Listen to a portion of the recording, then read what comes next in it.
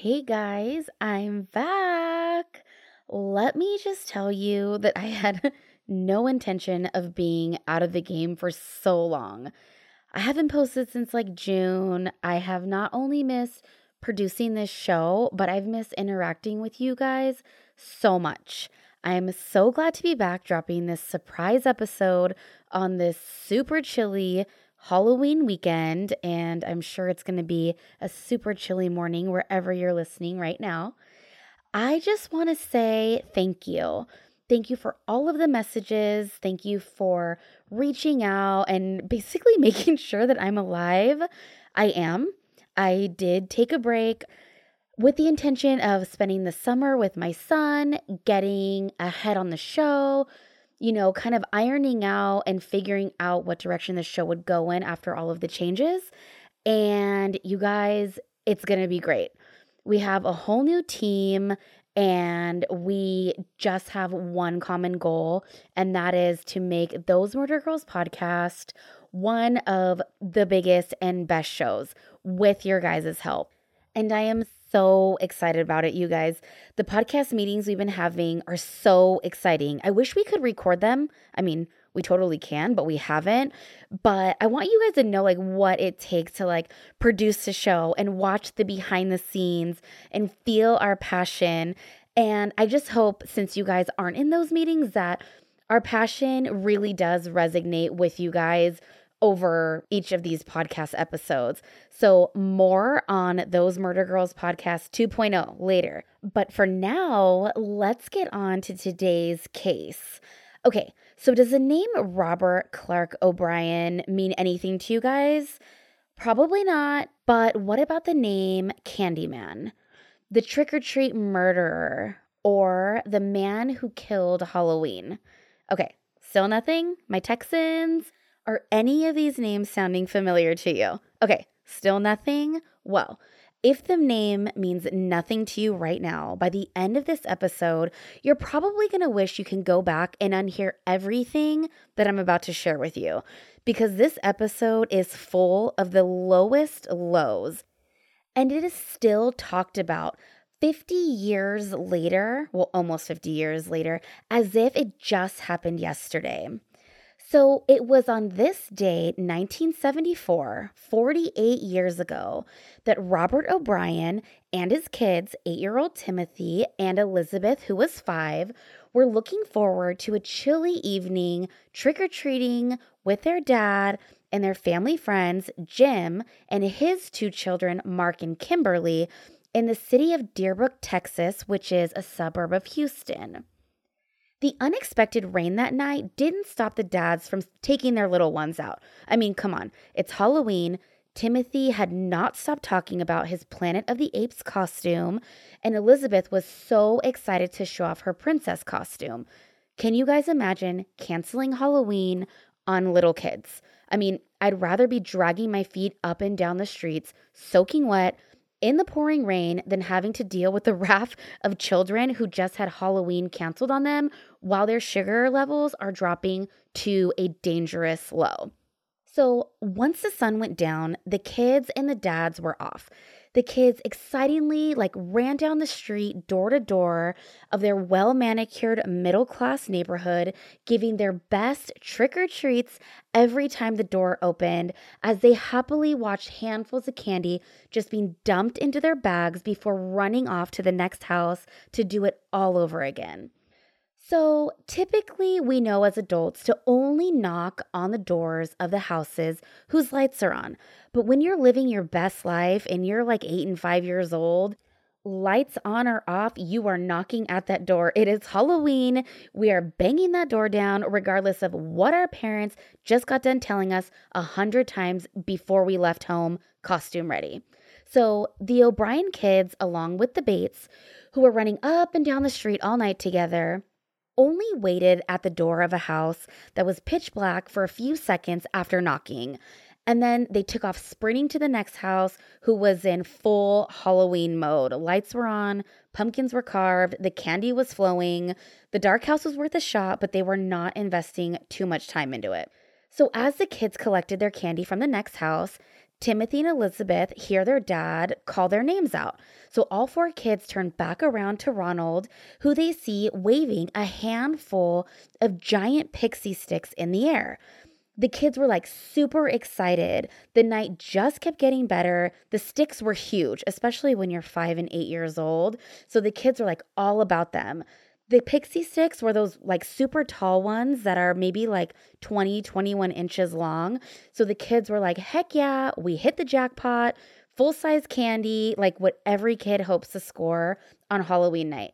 So Ronald handed over 4 pixie sticks to the kids and to their friends and tells them, like, you guys ran off way too quick from that dark house back there. Someone answered the door as soon as you guys ran off and handed me this handful of pixie sticks. Like, how cool is that? You guys almost missed out on these ginormous candies. So the kids' faces light up brighter than the brightest jack-o'-lantern that night. And I know you guys can see it. I mean, we were all excited for the full-size candies. We all knew what neighborhood to go to. We all know what house was passing them out the year before.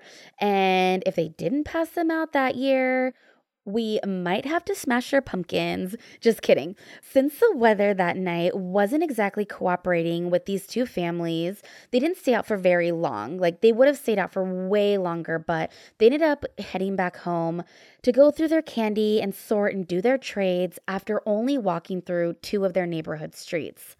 So on the way back home, Ronald and the kids run into this little boy from their church. And they all immediately recognize each other. So, Ronald says hi, and then he offers the kid the 5th pixie stick from that dark house back there. So the little boy's super like wide-eyed. He says thank you. He's so excited. And, Ronald smiles, and the little boy runs off to do more trick-or-treating. And Ronald and the kids, they continue on home. So little Timothy was so amped up when they got back home. You guys all know that like post trick-or-treat feeling when you can't go to bed. All you can think about is your candy. You're super stoked. So he asks his dad if he can have one more piece of candy before he goes to bed. Like, he cannot wait until morning. And he ends up picking the pixie stick after his dad's like, yeah, sure. Like, what do you want? And from there, it would be only minutes before all of the excitement of spooky season would vanish. Ronald had to help Timothy pop open the pixie stick because the staple that was sealing the tube shut at the top was just not budging for Timothy. Inside of that tube, the powdery candy was actually like clumped and packed inside. So again, Timothy had to rely on his dad to help him break up the clumps before he was able to have a taste of the candy. At the exact moment that Timothy poured the candy from the tube into his mouth, he shuddered at the nasty taste of what should have actually been really good fruity candy inside. So Ronald reaches over and he grabs Timothy a glass of Kool-Aid so he can wash down the candy. And as soon as Timothy is able to talk, he starts complaining about how awful and bitter the candy was. Timothy went on complaining about the taste as he held his stomach, like he instantly didn't feel good. And he's telling his dad, like, oh my gosh, like my stomach hurts so bad. And he ends up running to the bathroom where he starts vomiting and convulsing uncontrollably. So the paramedics are called and Ronald is on the floor with his son Timothy in the bathroom as Timothy lives out the last minutes of his time on earth in the arms of his loving father. Hospital staff and police are terrified at the fact that the pixie stick that Timothy had just gotten from a neighbor was more than likely tainted. It's like every parent's worst Halloween nightmare. What happened to Timothy was unlike anything any of them had ever seen for themselves. They were like, oh my God, this kid just died from candy given to him while he was out trick-or-treating. And when word of this got back to that Texas neighborhood, everybody flew into a panic. They could not believe it. The first thing that authorities knew that they needed to do was to find those other 4 pixie sticks. 2 of them were still with the Bates kids. Timothy's little sister Elizabeth still had hers and it was unopened. And the other one was retrieved from the little boy's house that they ran into from their church. This part is so crazy. So, that little boy from church, he had taken his pixie stick to bed with him, and he was trying to pop that staple off the top, but was unable to, ends up falling asleep with the pixie stick, like gripped in his hand. He never had a taste of what was inside, and thank God, because he literally could have died in his sleep, and his parents wouldn't have known any better until the next morning. How terrifying is that? So thank God that all four pixie sticks were retrieved before any other people were harmed in this whole mess. So, as a medical examiner got to work on Timothy's autopsy, so did the police interviewing the neighbors along those two streets that the kids had been on Halloween night. Over the course of their investigation, police would desperately try to corroborate Ronald's accounts of that Halloween evening in 1974. No matter how many neighborhood residents police spoke to, though, some of them, even speaking to them more than once, they could not verify any of Ronald's firsthand accounts of that night. If anything, the more they looked outside of the O'Bryan home and into the homes of the neighbors, the more that they were drawn back into the O'Brien's direction. None of the residents within the blocks that the O'Bryan and Bates walked that night, nobody even passed out pixie sticks, knew anybody who passed out pixie sticks, and none of the kids in that neighborhood even had pixie sticks in their bags. Police questioned Ronald over and over and over again. Are you sure these are the only two streets? Are you sure this is the dark house that you and the kids visited on Halloween night? Are you sure all the lights were out? Are you sure this is where the pixie sticks came from? Yes, Ronald repeats for the millionth time, and then he repeats his story. The kids knocked at this door. All the lights were out. The kids ran off. I see a man answer the door just as the kids leave. And as I peer into the doorway, I see a man's hairy arm extend out of the door, holding the 5 pixie sticks. So I grab them and then I pass them out to the kids, just like I keep telling you guys. And so the cops were like, and you didn't get a look at the person? He's like, nope, never seen the person's face.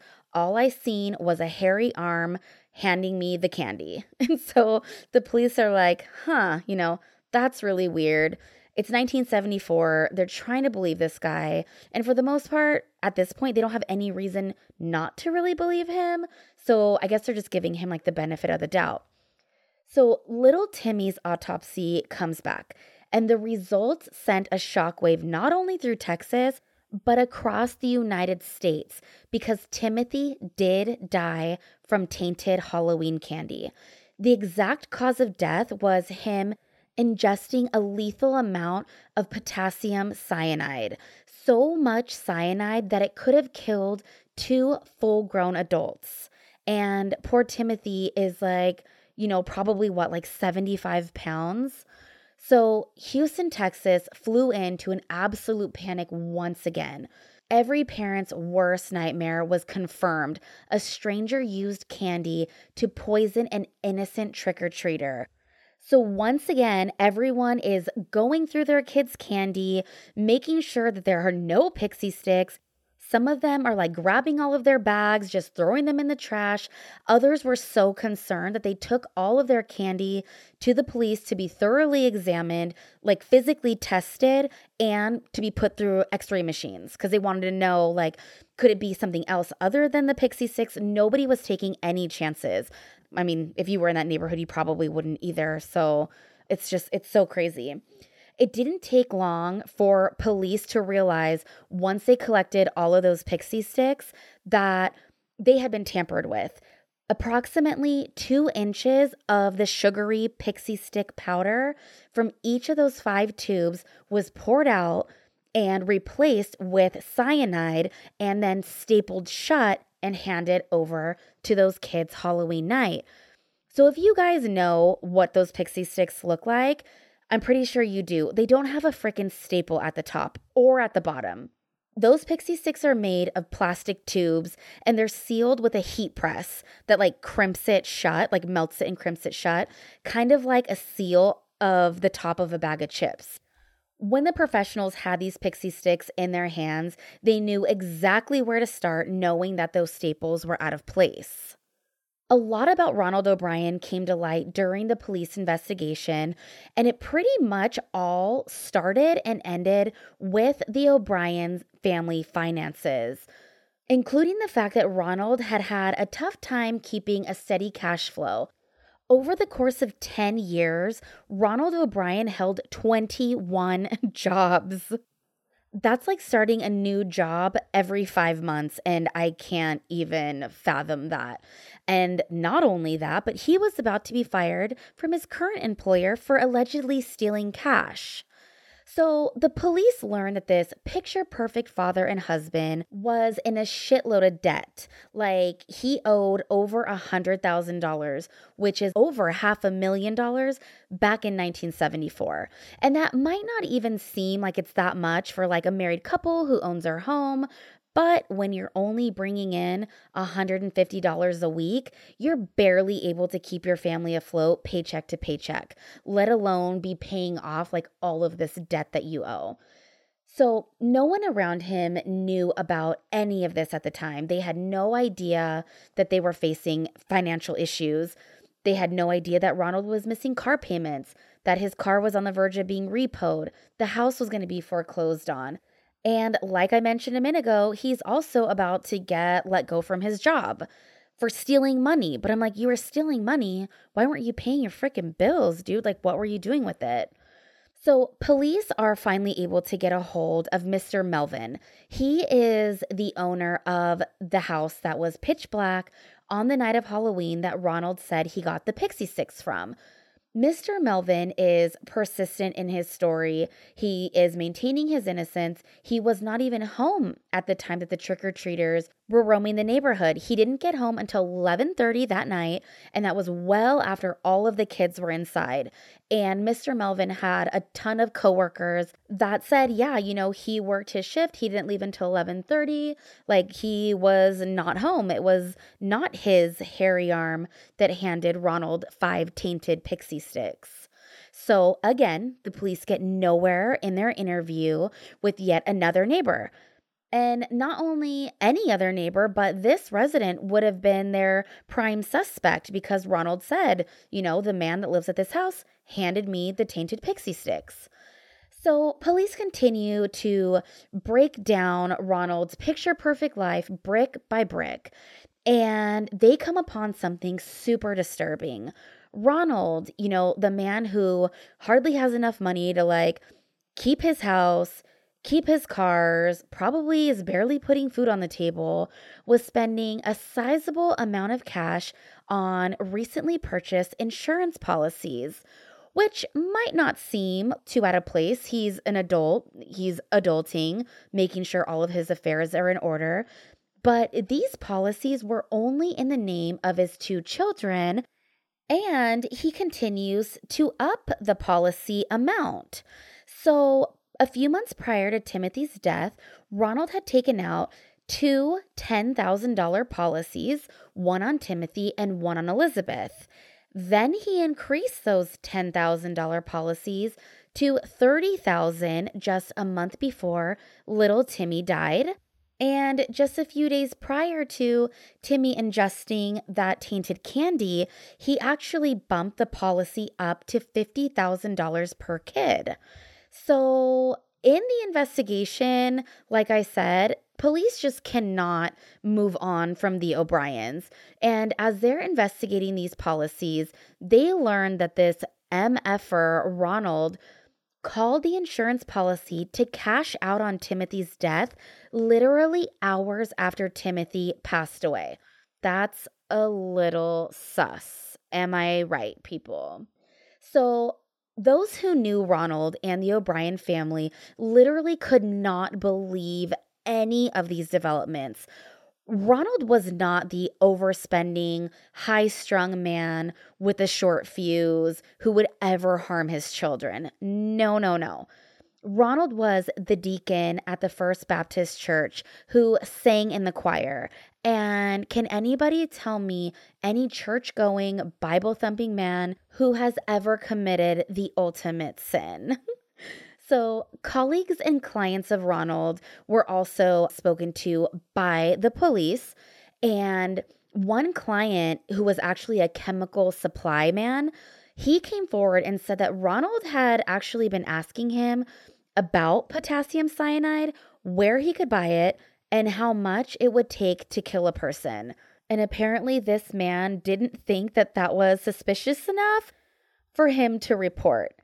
Ronald makes his little way over to a chemical supply store, but ends up leaving empty handed when he's told that the smallest container of cyanide that he could purchase at the store was 5 pounds. Around this time, friends and coworkers had heard him actually bragging about how his shitty financial situation, like whatever that meant to them, was about to turn around. Everybody was like, what is he talking about? Like, whatever. And they just kind of blew it off. But on Halloween night, I guess he was acting super, super off, and this was witnessed by multiple people. The always pleasant Ronald, the happy-go-lucky guy, was super edgy, and there were like kids around, and he was super jumpy. So at one point, he flew across the table when a neighborhood kid had grabbed the pixie stick that belonged to Timothy. I don't know if it was in Timothy's bag or if it was just like laying on the table, but the kid had picked it up and Ronald like flew over the table to grab it out of this kid's hand. People noticed, but they were just like kind of like, oh, that was weird. Ronald just wasn't this guy. And so them witnessing these behaviors, they saw it. They're like, oh, that's weird. Ronald's this nice guy. He's super likable. He's a really nice family man. They kind of just ignored it. Timothy's mom, Danae, said that on Halloween night, she had heard Timothy ask for candy before bed, and Timothy did not ask for the pixie stick. She heard him ask specifically for a lollipop, but Ronald had told him no. You have to go to bed. You don't have time for a lollipop. If you have time for anything, it's going to be the pixie stick or nothing. Timothy wanted the candy, so he's like, okay, well, I'll take the pixie stick. And as soon as Ronald popped it open for him, we all know what happens. At little Timothy's funeral, Ronald sang and he praised Timothy for now being in a better place. He was overheard talking about how after all of this was over, he was going to end up taking a long vacation. What a careless idiot. You're talking about vacationing when you should actually be mourning? Like, where is the respect for your dead kid? I don't understand this guy. In the investigation, a strip of adding machine tape, the electronic like calculators, old school that people used to use, was found inside the O'Brien's house, and it listed out the dollar amounts of all of the family's debt. And the family's debt added up to almost exactly what Timothy's life insurance payout was going to be. So with all of this weird behavior, Ronald's story about Halloween night that just didn't make any sense, these policies that he had taken out that he kept upping, authorities were like, enough is enough. And they arrested his ass on November 5th, 1974.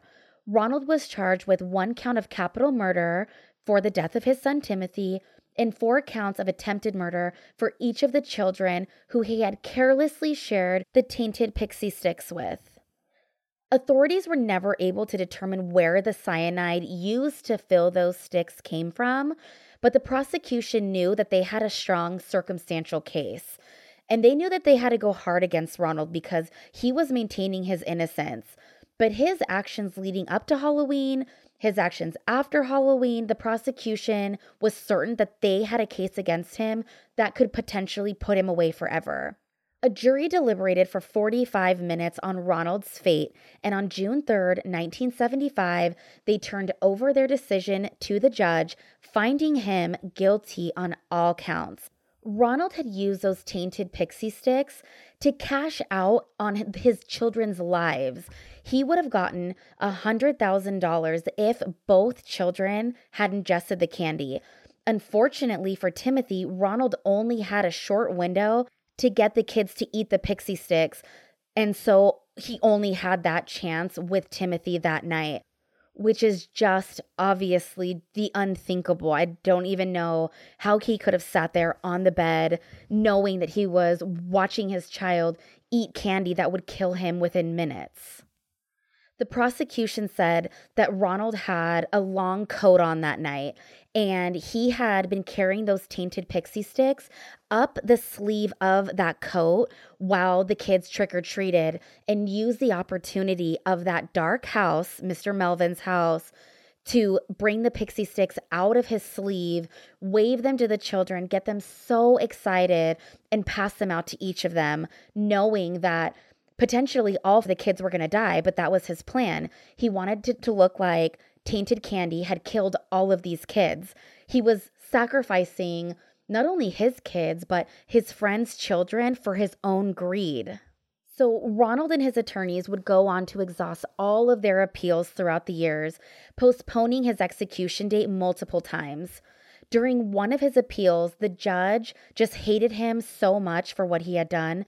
He said that he would personally drive Ronald to the execution chamber for his next death date. That is some hate, but I would have offered the same thing. One of the death dates that he was able to dodge was October 31st, the anniversary of Timothy's death.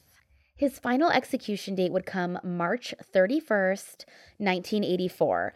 This date came way too fast for Ronald. He did not want to be the first person to be executed by lethal injection in the state of Texas, but it didn't come fast enough for those in support of his sentence. Supporters and protesters gathered outside the grounds of the execution chamber, some cheering for Ronald's upcoming fate, while others were up in arms protesting the big show.